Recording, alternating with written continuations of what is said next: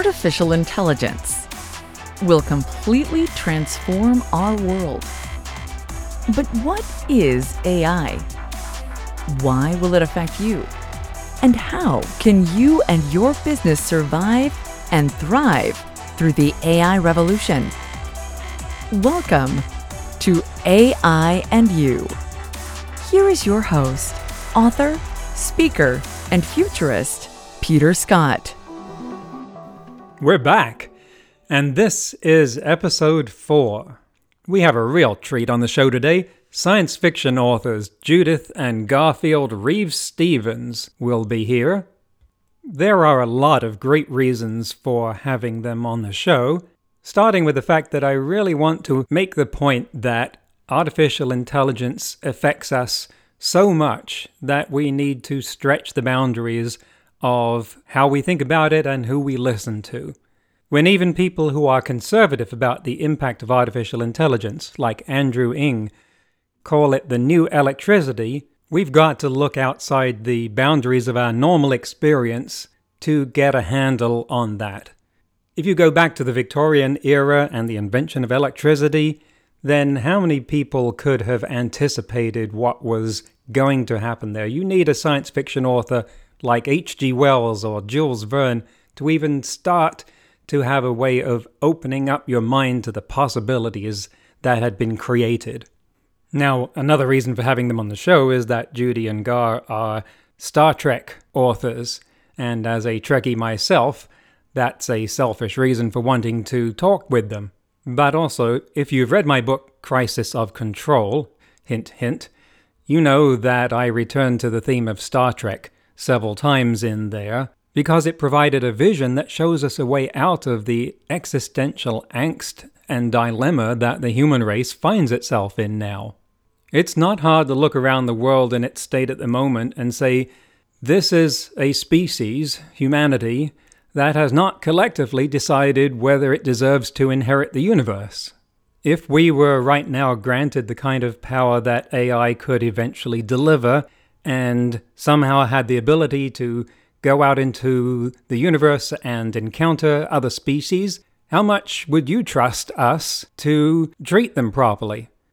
Frankly, wouldn't a responsible AI at the moment be doing the rest of the universe a favor by making sure that doesn't happen?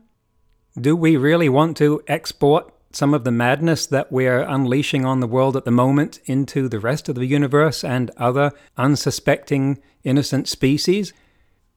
You personally, I am sure, would make a noble and compassionate emissary of humanity, but can you say with any confidence that, given the state of the world right now, our emissaries that we actually sent out would be as compassionate and progressive as you? Now, while this is all a very hypothetical discussion, we're not on the brink of having the capability to encounter new species. It frames a very important and very current turmoil that is causing anguish in the hearts of people all over the world right now. And science fiction has a way of framing those hot topics, those biting social issues of our day, in a way that makes them accessible to being approached objectively. So the kind of discussion that you're about to hear serves a dual purpose. One of them is to give us a way of thinking at right angles to today's most pressing and intractable social problems. The other is that if you're a science fiction fan of any stripe, it's just darn fun to speculate about the future, and we're going to get into that on this show. Now, despite the fact that Judy and Gar live in the same city as me, this show was recorded remotely because it's happening at the time of peak coronavirus social distancing. Another one of the issues that has wrought havoc upon our society from not just the primary biological and secondary economic impacts. And this was the very first interview that I did, so I was still getting my feet wet with the audio issues and interviewing techniques. Okay, so let's get on with it. Welcome back to AI and You. We have a very special episode today. The science fiction authors Judith and Garfield Reeves-Stevens And if you're asking, well, what does science fiction have to do with understanding artificial intelligence? Remember, the watchword for this podcast is disruption. And we're all getting a brutal lesson in disruption and what happens when we don't pay attention to that.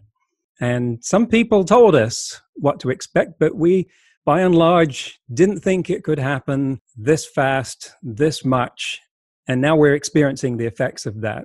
Now, artificial intelligence is also evolving, not as dangerously perhaps as a virus, but our machine models are growing at the rate of doubling every 3 months. So in some ways, it's already exceeding our ability to keep up with its pace. AI can spell disruption, and even in the best ways, that also disrupts life in ways that we ought to be prepared for. So let's talk to some people whose job is to think about the future. Judith and Garfield Reeves-Stevens are a powerhouse husband and wife writing team who have roamed unchecked over the landscape of science fiction in Hollywood for over 30 years, particularly in the Star Trek universe, writing novels such as Memory Prime and Prime Directive, and with writer and producer credits on the series Star Trek Enterprise. They've helped NASA with visioning future goals through a space policy workshop. They've helped Disney design theme park rides. They won the Constellation Award for creating the series Primeval New World. Frankly, folks, I think they may be writing it faster than we can read it. That's Stephen King. Yeah, Judy and Guy, I've got to start out by saying something. Your emails that we've exchanged here use only one form of the first person pronoun, the plural. It's all we, our. I can never tell who's talking. Even your email from Lion just says J and G, no spaces between them. It irresistibly draws me to that science fiction trope of a group consciousness, a hive mind, current population 2. What is it about you that gives me these crazy thoughts? What is different or special about your partnership? I think we've just been doing it for so long. We developed a third voice. And it's a combination of the two of us. And we can't always remember when we're asked. We say we write every other word, but it's joint, and yet we come to it from different places. Mm-hmm. But I know if I'm writing something, I'm always thinking, what will Judy think about this? And then I've gotten to the point now where, I wrote this, but I know Judy's going to change it to this, so I'm going to change it to that right now. And when we go back and forth on anything that we're working on, we're constantly, it's organic, and it grows into that third voice. And we couldn't pull it apart. And that's truly amazing as someone who's worked with co-authors before and knowing how difficult that is. And your average husband and wife can't agree on which end of the toothpaste tube to squeeze. Here you are making both of those things work in that cauldron called Hollywood. How has that tested you? Well, screenwriting, script writing is different from novel writing in that it is highly collaborative.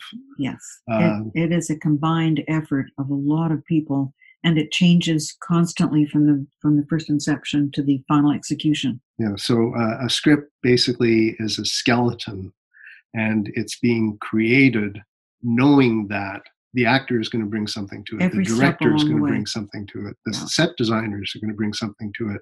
So, and that's the creative part of it that you actually look forward to, because you know that you're just starting it. You're just at the beginning of the train as the writer.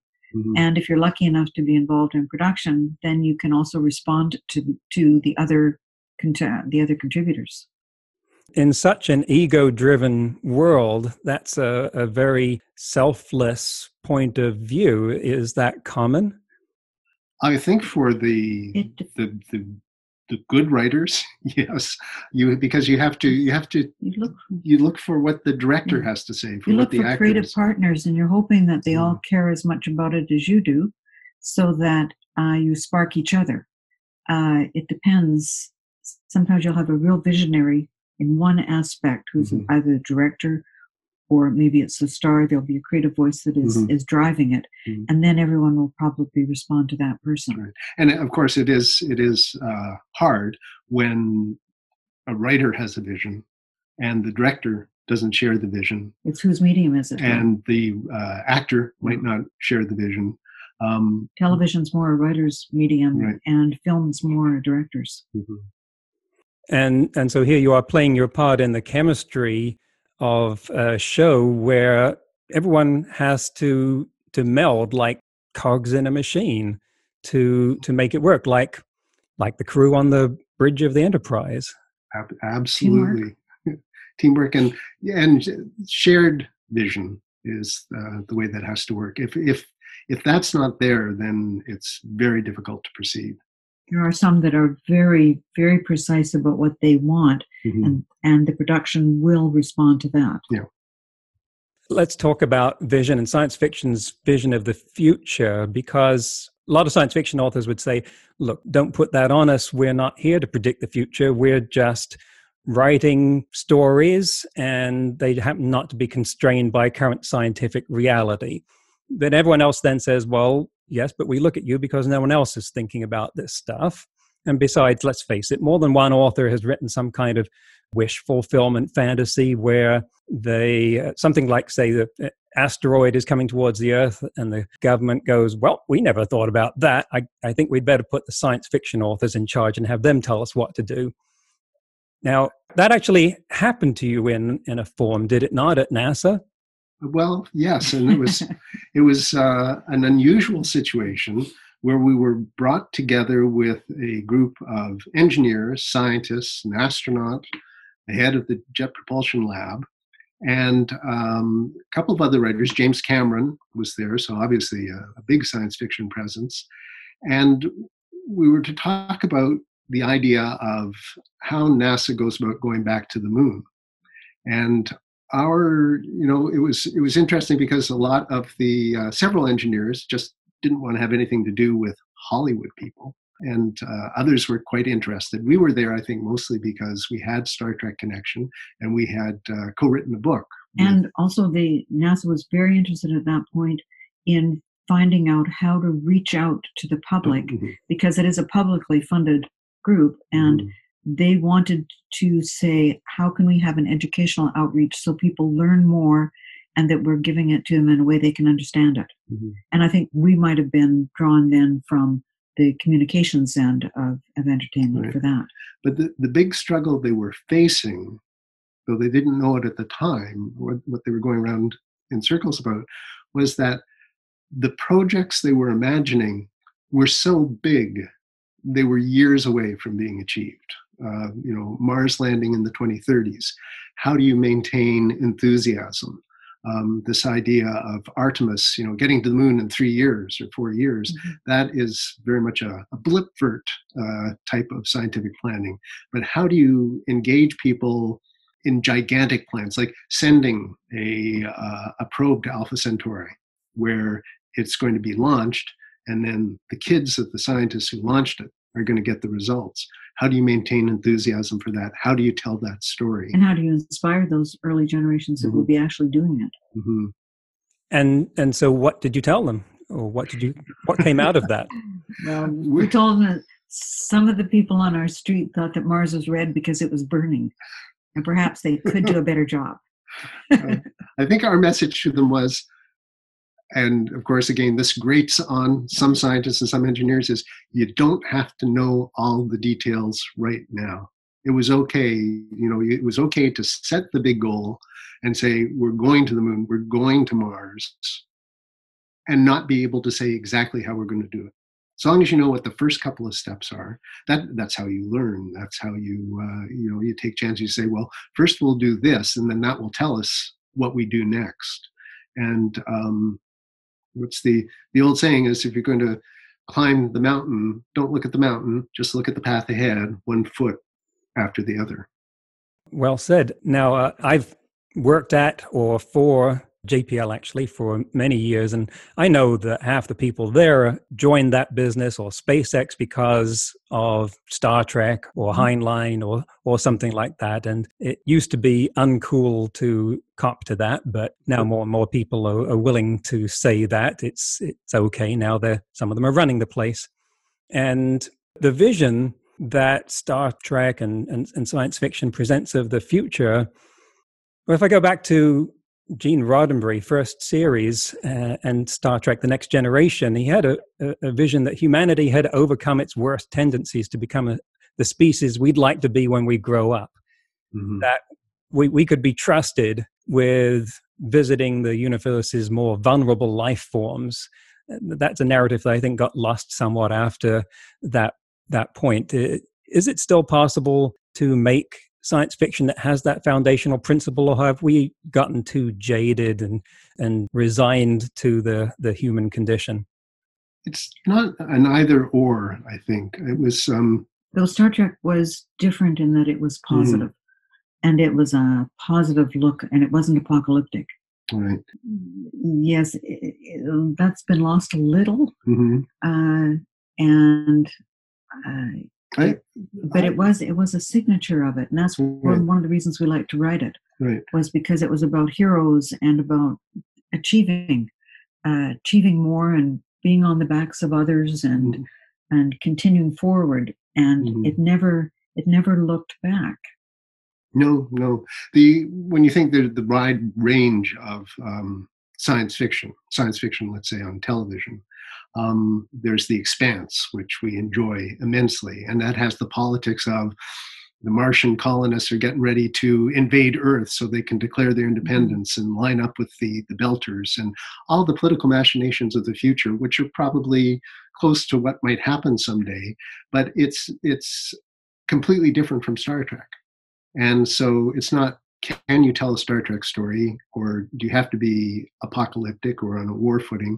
I think it is, you can write science fiction that's Star Trek science fiction, that is about our aspiration to be better. And that the human condition, which was always used for Star Trek, but it's people. What will people be like in the future? Well, they'll be like now. Yeah. They'll be the same. And that was one of the strengths of Star Trek, is it took people and just placed them in the future. But people don't change as much as the future changes. But the people, the best of us, I think, is what the story of Star Trek was, or is. I agree. Anytime that you can show people a vision of themselves being at their best, that's when they like to see that, because it gives them something to aspire to.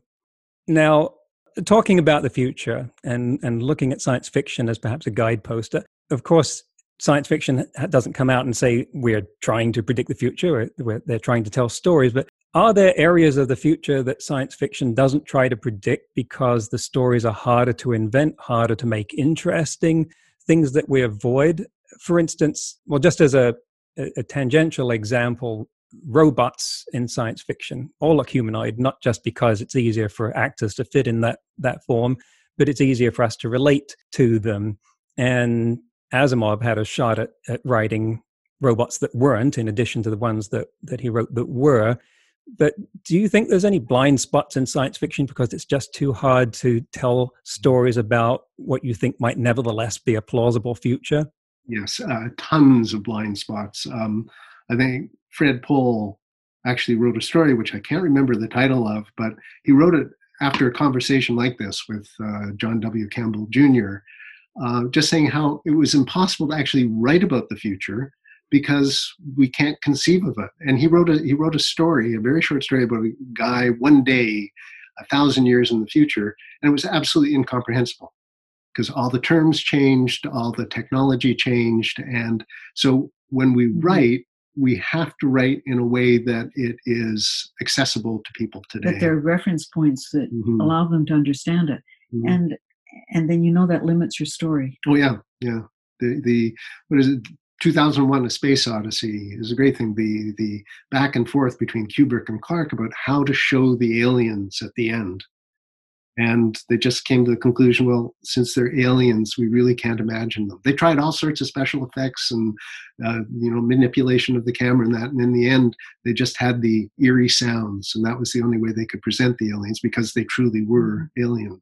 Talking about one of my favorite movies. And also, I think one of the areas where Star Trek succeeded was, in many ways, this was promoted by the limitation of their special effects. But when they showed a display, for instance, that was just a bunch of shifting colors, it was in some respects more believable than one that was an attempt at futuristic extrapolation of today's technology, because you end up with a computer screen that we already know how to do and in fact do better, in the same way that the communicators on the old series now look like 1990s era flip phones, and people would go, "That's all it does." Yeah, where's the video? That's right.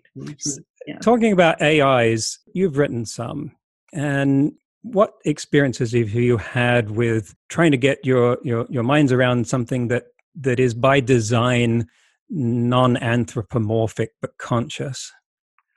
Well, the big question we have for that, and it's something we're mulling over as we work on a new story, is so much, human consciousness, so much of us is driven by biology. And limits us. And what is consciousness without biology? Without that filter, without that barrier, we always think of worst case scenario.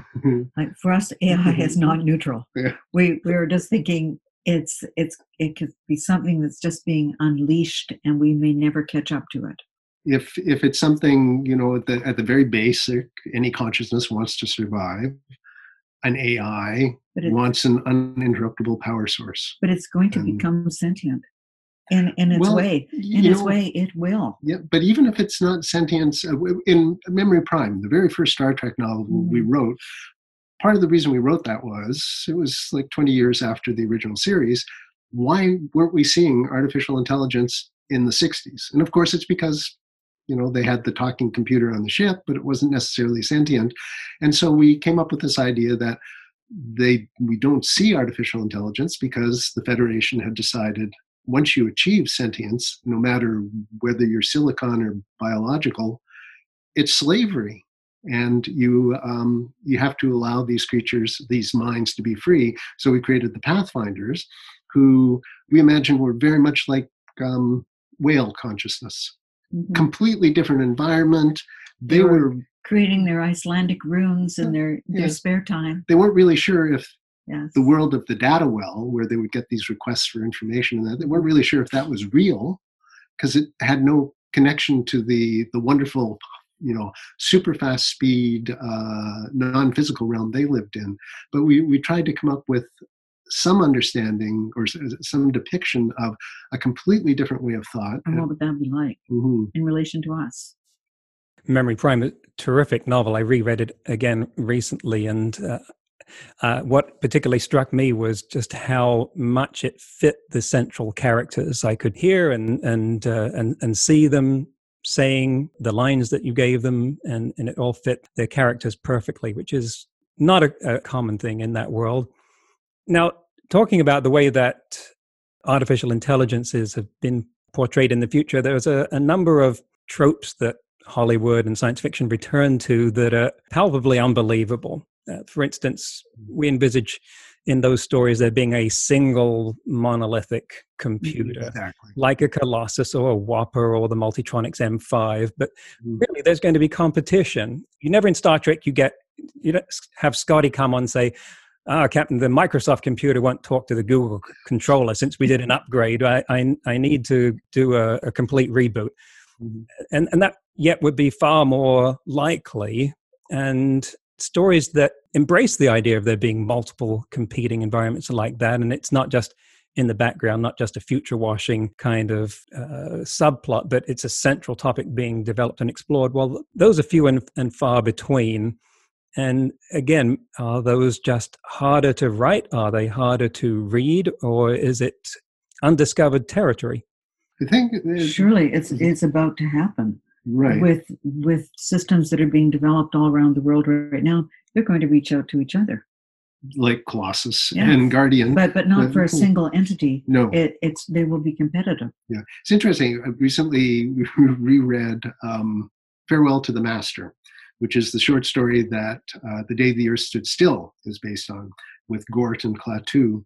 And the twist in the story is that Gort, called Gnut, is the superior life form, and Klaatu is simply the underling. But the writer, so this was written in 1940 something, And the writer is talking about the expression on the robot's face and how it twisted and how it looked. So he's very focused on how do I write a character? Oh, and I'll call it a robot. And then Asimov writing, all the intelligence of his robots was on board. They had the positronic brain. But the reality is, 5G. The reality is the AI that is interacting with us on a daily basis now is a distributed intelligence coming down from the cloud. And that was something probably couldn't be imagined in the 60s because there was no metaphor for it. And now we're going to be seeing more and more. We'll see things like Robopocalypse, where the AI is still a personality that's still after something, but it exists in multiple forms. You blow up one robot, doesn't matter, we've got another one over here with the same access, the same mind driving it. And there will be developments, especially in AI, that we don't see today, but 10 years from now, we'll create a new metaphor for how we have to think about these things and writing about the future. Has this crisis that we've entered with the pandemic, has it made your job of testing people's imagination or capturing their attention with imaginative stories easier or harder? Harder for near future stories, because we don't know how society is going to change in the near term. Yeah. That one, yes, we tend to move it on a bit because we don't know right now what the response is going to be in a year or two. Right. If we were going to write, if somebody said, okay, write a police mystery episode that we can film next year and will take place in the year 2021, how do we depict the workplace? Are people in masks? Are the police officers sitting 10 feet apart? Or do we simply say, we got a vaccine, let's ignore everything that's happened in the past couple of months? It's a difficult thing. It's going to be interesting to see just what does happen socially, how much is going to be forced to change, and how much will revert back to what it was. Let's look at the utility of science fiction in non-entertainment contexts. I've got a quote here from the writer Brenda Cooper, who said, "The job of science fiction is to make us stop and think about what we should be doing to create the future we want. Whether that means a warning like 1984 or telling us something we want, I think that if science fiction doesn't make you think, it's failed as science fiction." Is that a charge, a remit that you accept? Is that a responsibility that you feel with science fiction, that you can produce something to that effect? Well, I'm sure that's a theme, but I think we're more in line with Walt Disney, who said he would rather attempt to entertain people and hope they learn something than attempt to teach them something and hope they're entertained. Yes. First and foremost, we want to tell a good story. And something that entertains us. And also the themes, though, I think, in that quote, definitely you can't help but put in, if we continue this way, look what's going to happen. Wouldn't it be great if we could continue this way? Certainly in writing Star Trek, especially Enterprise, the idea that we were showing the birth of the Federation's ideals. Definitely we approach that as our stories have to inspire. We have to show how these people are rising to the occasion to create the world that because that Kirk interests inspired. us. Yeah. Every time there is a crisis, people do rise, and we're seeing that now. Leaders emerge, and it's always, you can't necessarily anticipate who it will be. Right. But every great figures come out of great times. Yes, once again, that's not the end of the interview. This is another two-parter, folks. We kept going for so long that I've got to break it up into 2 episodes for attention span and download file size and all that stuff. In our next episode, when we conclude this interview with Judy and Gar, we'll be talking about some of their experiences at NASA, about artificial superintelligences, about the far future of humanity and the eventual evolution of our species, and how you can use science fiction right now for jump-starting your creativity. We'll get into brain-machine interfaces, how far off those might be, and what they might do to our current society. All that and much more next week when we finish our interview with Judith and Garfield Reeves-Stevens on AI and you. And finally, an item of news from today's headlines. The world's fastest supercomputer has just changed places again. It is no longer the IBM Summit supercomputer, it is the Fugaku, made by Fujitsu in Japan.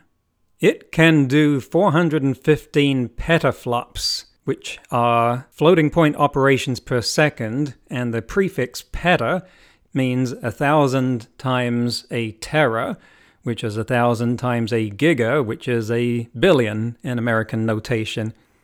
That's a lot. It is also 2.8 times the record that the IBM Summit supercomputer achieved. A flop is a floating point operation per second, which is like multiplying two long numbers together, and this can do 415 quadrillion of those per second. This is an important development in the field of AI because by at least some people's estimates, the prospect of creating artificial general intelligence, or something that approximates human brain in general problem-solving capability, depends upon a huge amount of raw processing power, and there are massive disagreements on the scale that would be required. But the main reason that I want to bring this up is that the Fugaku is actually not the world's fastest computer. That was actually created a few months ago and is 3 times as fast as the Fugaku, or 10 times as fast as the Summit. Now, to explain to you what that is, I'm going to take a little historical diversion here. Around the turn of the millennium, the Search for Extraterrestrial Intelligence project was running into a problem. It needed computing power to analyze the signals that it was getting from radio telescopes. That project was looking for signs of intelligent life beyond our solar system in radio signals that were received by the world's most powerful radio telescopes. But because that project wasn't funded by the government at that point, it was defunded by Congress, it had to operate off volunteer staffing, labor, and getting its signals as a result of piggybacking on what the radio telescopes were doing anyway. But analyzing those signals took a lot of computing power, and around the year 2000 it took more than they could get on their shoestring budget.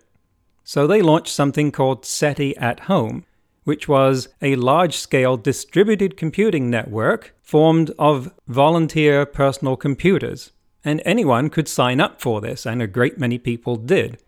And if you installed their SETI at Home client on your computer, then when it wasn't doing something, when you weren't using it, it would spend the cycles that it would otherwise have wasted solving problems by looking at data that it had downloaded from the SETI at Home computers, analyzing a chunk of it for signs of intelligent signals, and uploading the results. And this was very successful. Well, there is a modern equivalent of that, and it is called folding at home, and the folding is about protein folding. Proteins are little chunks of organic molecules that are building blocks in our body of various things, including organisms like viruses. And they can be unwrapped into very, very long structures, but they can be folded up in many, many, many different ways, and the many, many, many is an incredibly large number. Think of it like the number of ways that you can fold a piece of paper in origami and all the different animals that you can make with it. Well, much, much more than that. The Folding at Home project was exactly analogous to the SETI at Home project in using volunteer computers. Anyone's personal computer could sign up for Folding at Home and donate its spare computing cycles.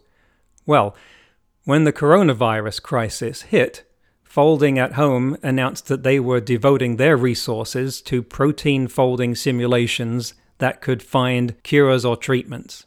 And so many people signed up their computers to do this that the result, from however many tens of thousands of personal computers that were signed up around the world to do this, was collectively a machine that had 10 times the power of the IBM Summit. 1.5 exaflops. where exa is another one of those Greek prefixes that is 1,000 times a peta, which is 1,000 times a tera, and so forth. That is the most powerful computer this planet has ever seen, and it's the result of people coming together and saying, I want to do my part. And so many people doing that it created this brand new cybernetic organism on the planet. And I think that's a very inspiring and a heartwarming example of what we can do together. At one point, people were signing up for this so rapidly that the folding-at-home servers were unable to send out the problems fast enough. And that's a demonstration to me of just what we can do collectively, which is a great lead-in to my sign-off. Remember, no matter how much computers learn how to do, it's how we come together as humans that matters. That's all for this episode of AI and You. Please leave a rating and comment and share with your friends. Get the book Crisis of Control and see more videos and articles at aiandyou.net. That's aiandyou.net, where you can also send us your questions. Thank you for listening.